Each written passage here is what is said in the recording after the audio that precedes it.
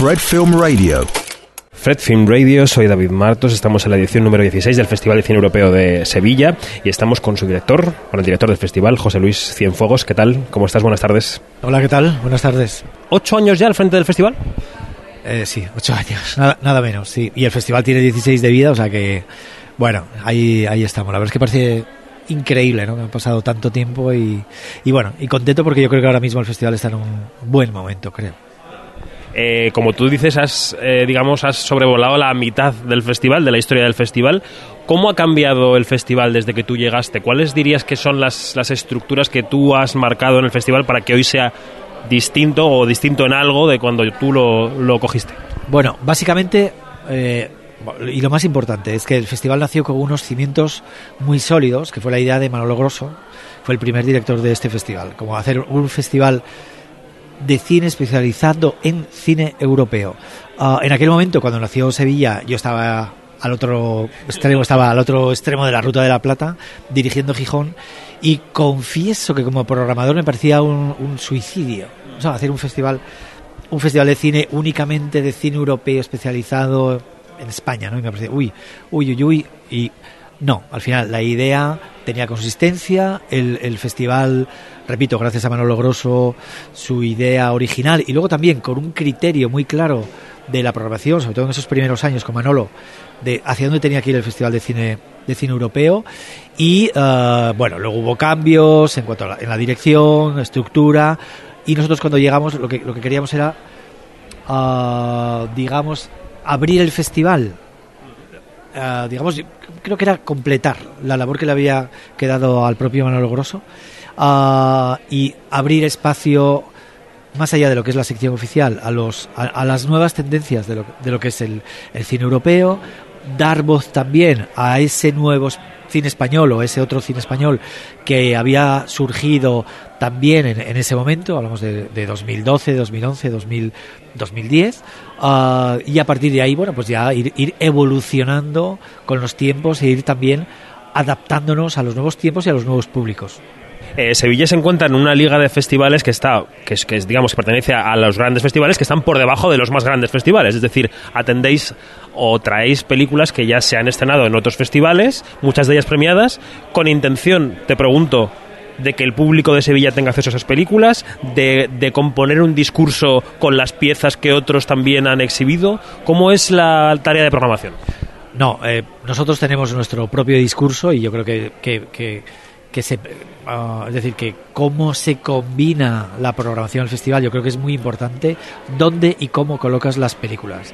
Hay películas que han estado en Locarno, en sección oficial, que nosotros tenemos en Nuevas Olas.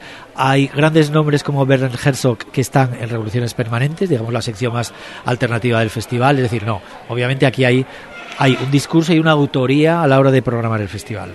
Dicho esto, nosotros, digamos, festivales como Sevilla, posiblemente en España como Valladolid o Sitges, dentro de lo que es un festival de cine especializado, nosotros cumplimos una labor que es acercar los cineastas al público, algo que los grandes festivales o esos transatlánticos, Cannes, Venecia, Berlín, les es más complicado. Aquí tú estás en una sala de 400 butacas, estás con Elia Suleiman, estás con Roy Anderson, estás con Lapid, con Assayas, con Mia Hansen-Løve, con los grandes nombres del cine europeo de la actualidad. Y eso ya lo teníamos muy claro desde el principio aquí en Sevilla, de sacar partido a las dimensiones de un festival de estas características, y también de las y que nos movemos también, porque luego al final en Sevilla se programan, en cuanto a número de títulos, el mismo número de títulos que en San Sebastián, pero San Sebastián tiene otra demanda por parte de vosotros, de los medios de comunicación, por parte también de la propia industria, y nosotros sacamos ventajas a que no necesitamos exclusividad internacional, sino únicamente a nivel estatal, y aún así tenemos bastantes premiers internacionales, europeas o mundiales, ¿no? Yo creo que planteamos un modelo de festival donde la industria trabaja, donde los medios, yo creo que tenéis muy fácil acceso a lo que son los cineastas, y a partir de ahí también trabajar mucho con lo que es el el público, los nuevos públicos y es un lugar también como para adivinar hacia dónde está yendo el cine y cómo están evolucionando los gustos de los espectadores. Hablando del panorama, te he leído además en alguna entrevista, estamos en la era de la sobreabundancia de la producción audiovisual y del consumo, porque consumimos más que nunca. En esa tarea de prescripción estamos los medios, pero estáis antes los festivales. ¿Cómo te enfrentas a la tarea de no sobreofrecer, de no sobreprogramar, de acotar un poco justo cuando más se produce y más interesante se produce? Porque cuanto más se produce, más posibilidades hay de que cosas buenas se hagan, ¿no? Tu pregunta contiene el pecado capital de los programadores. Es decir, que tendemos siempre a sobreprogramar o a programar quizás demasiados títulos para los que la propia capacidad del festival o de los espectadores pueden asumir. Es cierto, pero eso nos pasa a todos los programadores. Ocurrirá en Sitges, pero ocurrirá también, supongo, en San Sebastián. Nos pasa a todos que programamos, porque son películas, como bien dices, que nos gustan, que creemos que hay que defender, que hay que poner el foco y claro, algún director o directora que yo quiero que me programéis que viene a Sevilla y quiero que me programéis el primer fin de semana. Claro, llega ese momento de, vale, tú si quieres te programos el fin de semana, pero vas a tener que competir al lado.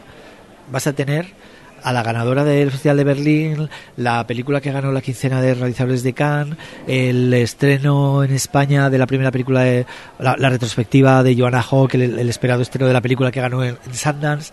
Es decir, que la competencia es brutal. Son 10 salas compitiendo una contra otra porque son 10 títulos diferentes y eso cambia cada sesión, cada hora. O sea que es incluso la competencia es más brutal que las salas comerciales en un fin de semana, ¿no? Y eso es verdad pero es algo que seguimos cayendo, no sé si llaman en ese error, ¿no? Pero que eso es verdad que luego nos cuesta muchísimo trabajo luego explicar una programación tan amplia y tan variada, pero es así. Nosotros es que ahora mismo me preguntáis, oye, elimina de la programación 20 títulos, sería imposible, de los 230 que presentamos.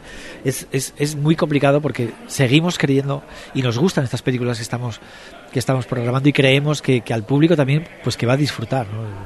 Y ya la última, el objetivo para la semana es, supongo, seguir subiendo espectadores.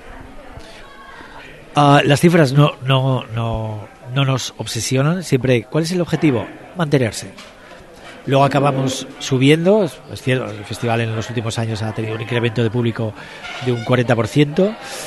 Y sobre todo queremos que las películas que funcionen, que cuidar los coloquios, es decir, que cada película sea como un pequeño acontecimiento y que dar tiempo a que los espectadores se enamoren del cine que les estamos ofreciendo. Ese es el objetivo, que yo creo que no solo de Sevilla, que tenemos todos los festivales. Ya he mentido, la última era esta. ¿Y el futuro qué? Porque el año pasado Sevilla vivió un trimestre, digamos, dorado de cine con los EFA, con los Goya, con el festival. ¿Y el post 2018-2019 cómo es? Pues justamente en hace un par de horas, en una entrevista, justamente intentar que me hace una pregunta una compañera tuya. Bueno, un año más el Festival de Cine de Sevilla. ¿Qué novedades hay? Bueno, novedades son todas. Y un año más, ese es el objetivo, es transmitir que cada año el festival es diferente, que cada año hay novedades, de que cada año tú puedes descubrir nuevas cosas y nuevos cines. En este caso, cine europeo, ¿no?